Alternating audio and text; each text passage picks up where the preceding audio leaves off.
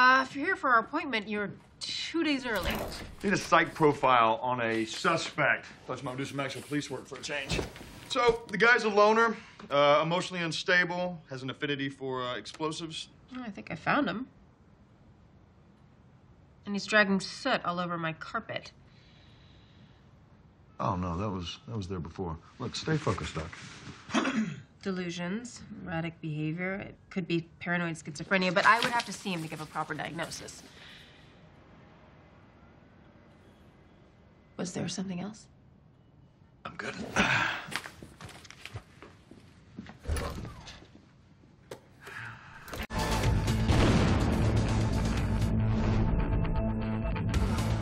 Keep up with our antics by subscribing to our channel.